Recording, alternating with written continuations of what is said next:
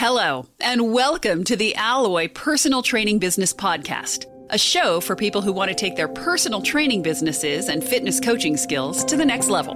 Team Alloy has been in the personal training business since 1992 and share their insights from working with businesses and brands around the world. Listen in for secrets and tips on running a successful fitness business, from personal training, marketing, staff management, scaling your business, and everything in between.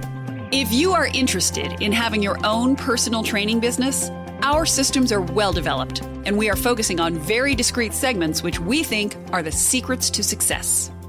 Now, let's get started with our host. What's up? Matt, what's going on? Listen, I'm wearing the same jacket and the same shirt, but I don't want you to think that.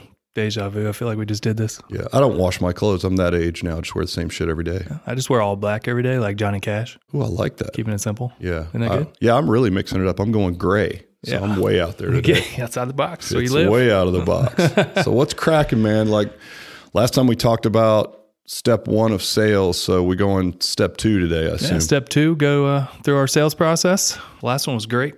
People got a lot out of that one. So what you got for me?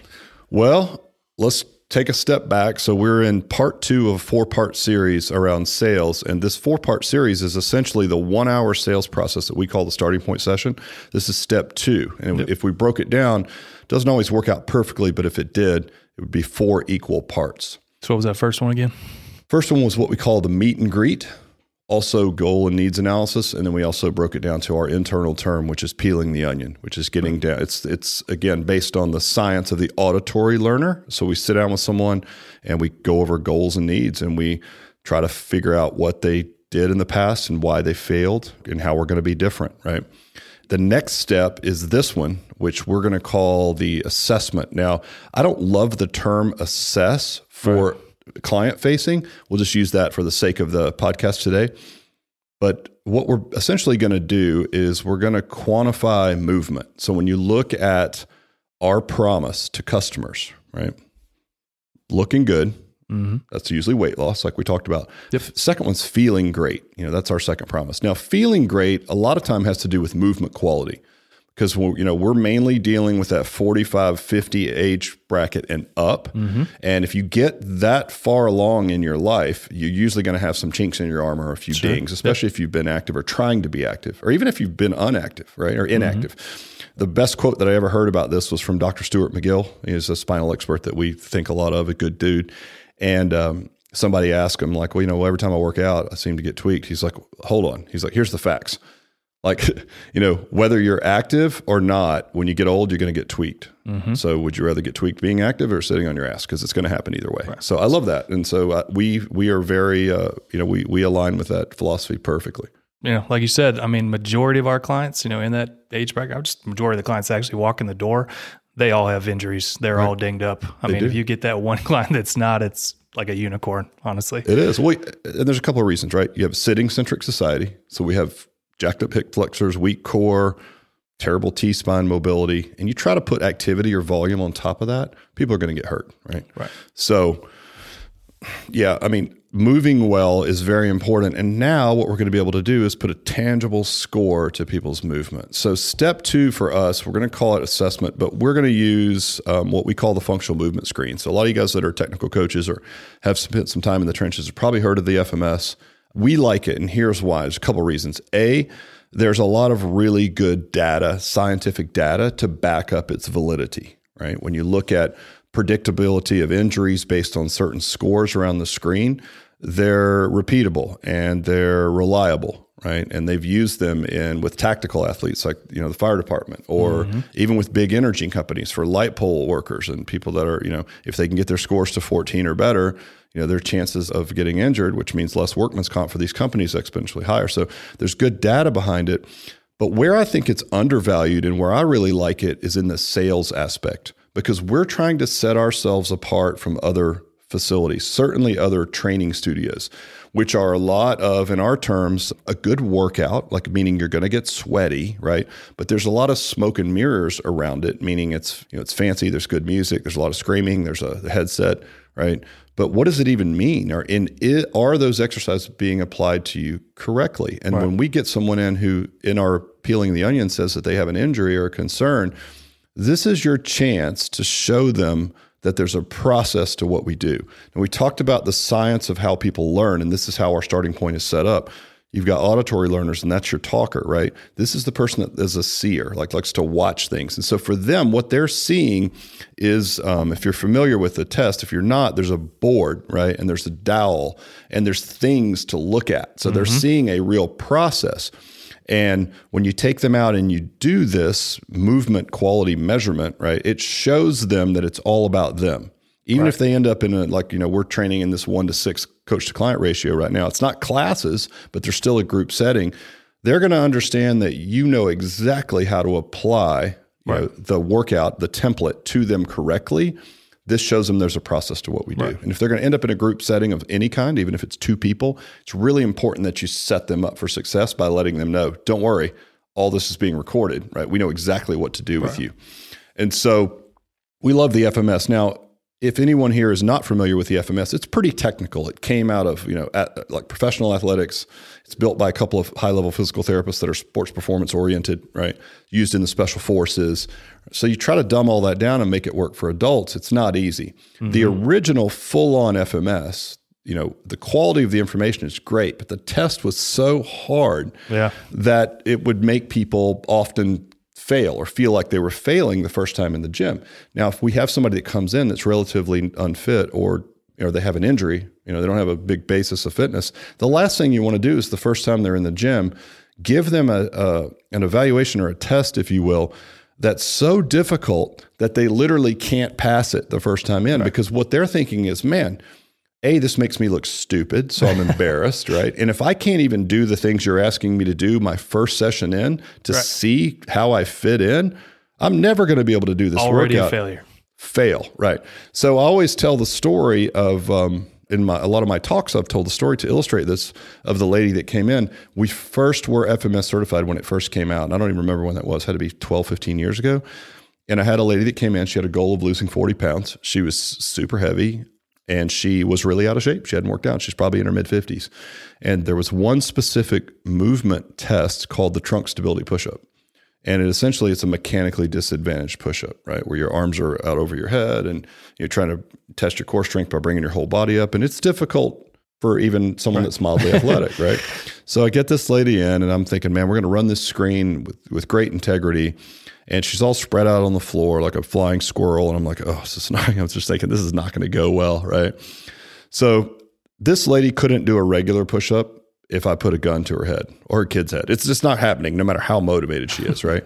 So she's lying on the floor with her arms over her head and she's in this mechanically disadvantaged position. So I'm like, okay, Mrs. Johnson, whenever you're ready. And she musters up every bit of strength that she has and pushes. And nothing happens except her face turns a little bit red. Like she's literally glued to the floor. So, and I'm feeling awkward for her. So I can imagine how she feels, right? And so to try in my worst possible way to try to take some of the sting out of it, I'd try to use humor. And I'm like, whenever you're ready, and she's probably like, she's like, screw you, man. This is crap. So once again, she musters up all of her strength, pushes as hard as she can, and that creates a lot of internal pressure, and she blows a huge fart. So here's someone who's insecure, overweight, and the first time in the gym, I made her do something so circus trick ridiculously hard that she farted in front of everyone in the room. And so she gets up, doesn't say a word to me, holds her head high, bless her heart, grabs her purse and walks right out of the place, never to come back. And I'm literally chasing her out of the facility like an idiot saying, it's okay. Everyone farts. Come back. I always tease people. Like if I had one on deck, I would have been like, burp, and right. See, look, we all do it, that kind of thing. But I remember walking back in from that and I thought, you know what? This is bullshit. I'm not doing this anymore because I just robbed the ability of that lady to get in shape, right? We were the perfect place for her, but yet I screwed it up with this silly test. She wanted to lose weight and you made her lay down on the ground and fart. Right. Great job. Yeah. I mean, it could be good for weight loss, I guess. I don't know. But, I have her lie down and fart everywhere. So it's like embarrassing. And then ultimately it's bad for my business. Like I didn't close the sale. Sure. I couldn't help her, couldn't make money. It's like a lose-lose, right? So we came back in. I said, all right, we're going to modify this thing. So we took this, I like again, let me back up a minute. I love the sales approach. I love the fact that when you showed someone, it's all about them. You have a dowel and you have a board and you're going to do some tests, and they're like, ooh, and they ask questions. Ooh, what is this? This is cool. Or what do they always say? I've never done this before. Right. That's great. You want to hear that. That's a differentiator in your market, right? Mm-hmm. And so we came back in and we started what I would describe as like hacking it, for lack of a better word. So it's like, all right, let's take out all the hard things and let's replace them with things that are doable for average adults, right? That we can still get what we felt like was a good assessment of how they move. Like, okay, this is good for core strength. So if we're trying to test, not to be too technical, but anti-extension core strength, right? Does it have to be a trunk stability push-up, or can we just do a plank, right? So we started sort of dumbing some of these things down to fit the general fitness population. Remember, this thing was built for high-level athletics, right? Which a lot of our programming is, but it was one of those things that hadn't yet been hacked down to work for average adults. Just cross the line a little bit. Yep, exactly. And it worked really, really well, right? Except through the lens of the true functional movement screen, the guys that run it, there's no relevant data in there because they're not running these same tests across a wide breadth of individuals. So about 2 or 3 years into us running the modified screen and loving it as a sales tool, by the way, we were approached by Lee, and Gray, the two creators of the functional movement screen. And they said, listen, we know you've been hacking the screen and you've been doing it at volume, with lots of people because we had lots of facilities running it at this point. We'd love to have you up to headquarters, to talk about it. And I was like, oh no, they're pretty passionate, as they should be. Right, you just took their baby and right, yeah, just jacking the whole thing up and teaching people how to do it wrong, essentially, right? And if you don't know these guys, they hunt and fish, and their headquarters is like out in the middle of freaking nowhere. So I'm like, I'm pretty sure I'm going to get buried out back, and no one's ever going to see me again. But I went up there, and to their credit, they said, look, this thing was built. Again, it was built for professional level athletes as a predictor of injury at high levels of performance. Mm-hmm. We recognize there needs to be a simpler screen for fitness. So credit to them. We worked alongside them to come up with what we now call the modified screen. Yep. It's what's actually baked into our app. Mm-hmm. And all that did was it allowed us to still collect relevant data that FMS felt like they could have integrity around, but not make people feel stupid in the process. Right. So we could close the sale. As a matter of fact, they came down to our mothership facility and we had clients in from both of our local brick and mortars, and they screened like 300 people in 2 days. The poor guys that were down here screening, they didn't even get a lunch break, and all of our clients showed up. It's pretty cool. And what they wanted to see was if we just ran the modified screen versus the full screen, would we have missed anything as it pertains to the general fitness market? And the answer was no. Yep. So they were fully confident that we could run that. So we launched the modified screen, which is great. And what I like about it is running this type of assessment. And again, I'm selling the screen, but I think I like the fact that there's physical tools, right? For the person that learns by seeing. People are basically going to fall into 4 quadrants is the way that we would describe it. So the first would be like they move well, so functional, and they have no pain. That's kind of a rarity in the Gen Pop with the age bracket that we're coaching. But, and we would say then based on you're combining this with their health history, meaning like how much are they already working out, right? And that's where you decide to place them then in your programming, right? We use like a leveling system based on that, as you know. So if somebody comes in and they've already been exercising regularly and they move well and they have no pain, we just say, hey, they're good to go. Right. Like put them in the most advanced thing, right? Because they're going to need that to feel like they're getting their money's worth, right? Now the next bracket over would be, and we see this a lot, moves well, right? Has pain. So this would be someone who maybe plays a repetitive sport like golf or tennis, and they have back pain or shoulder pain or something like that, but they're actually pretty athletic. So they come in and they screen pretty well, but they have an ouchie or two. Right. And the true rules of the screen, that gives you a goose egg in certain movement patterns if it hurts, right? Because if you try to stack weighted exercises on top of a movement pattern that hurts, it's only going to make it worse.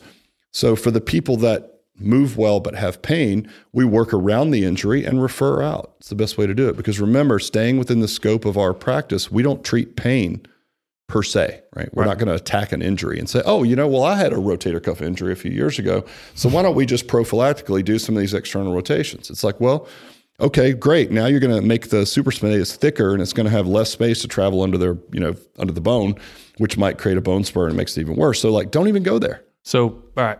Back up. So somebody has pain, right? You get them in. That's the majority of people. All right. What are you telling them? How do you explain this to a client, right? Like their scores and stuff like that? Because it's a lot different than me and coach, what are you telling to these clients when they do this assessment? Well, a lot of times, remember, this stuff has already been discussed in the peeling of the onion. Right. Like, I have a bad back. Well, tell me about your back. When did it start hurting? Was there a specific event? So a lot of times what happens is those things should have come out already in a conversation if it's true pain. If you go out onto the floor, normally that pain is going to be associated with some type of a faulty movement pattern. Right. So all the screen does is make you look really smart, right? Again, remember, you're trying to align yourself as an expert in this person's eyes to help you close the sale, right?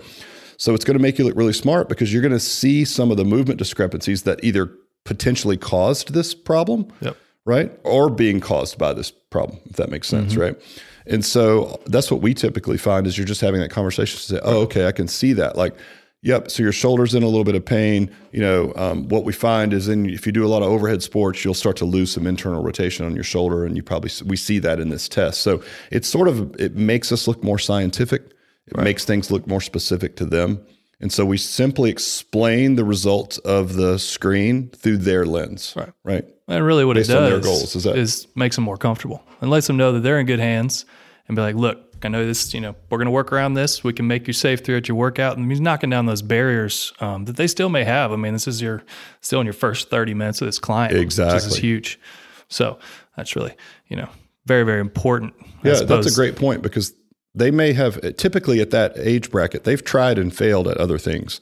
And maybe they're coming to you with a history of being hurt in a structured exercise program. So they're a little bit leery, right? They see the word personal training on the door and that makes them feel better than maybe the CrossFit tag they had down the road, right? But at the same time, it's like, is it really better? This is just one more way to build that confidence that you're the right place. It shows them that you're very scientific. And again, when you're dealing with personal training clients, there's a certain income threshold that can afford personal training, right? Typically that income threshold comes along with maybe a little bit more intellect around their health and fitness, right? Sure.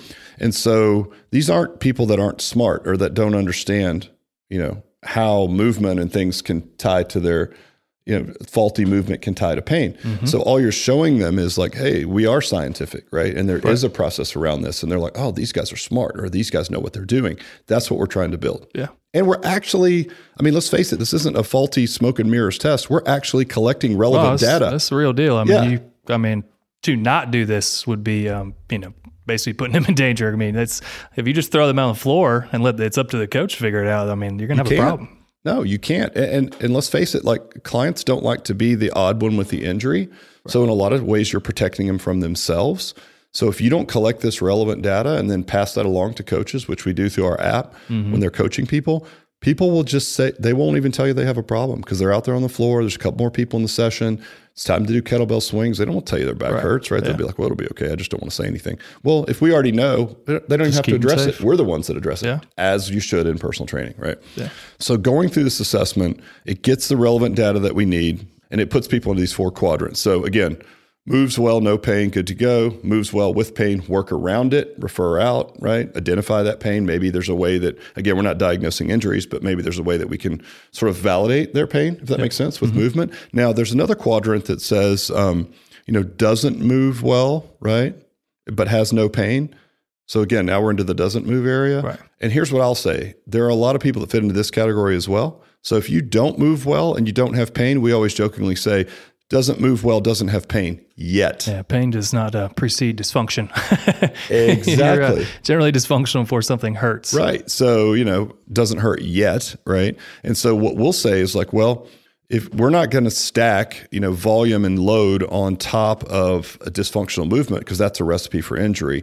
And that's, again, this isn't a sales process, but to take it a step further, like from a churn out rate, if you start hurting people, man, you're dead because they're going to tell everybody in the neighborhood that you hurt them. So anyway, and then the last one would be doesn't move well and is in a lot of pain. That person's probably not coming to your gym anyway. If they're really terrible at movement and in a lot of pain, I don't know about you, but like if I've had my back spasms before, and the last thing I'm thinking is like, I'm going to hire a trainer right now. It's like, you go to the fucking hospital. Like, you'd be surprised.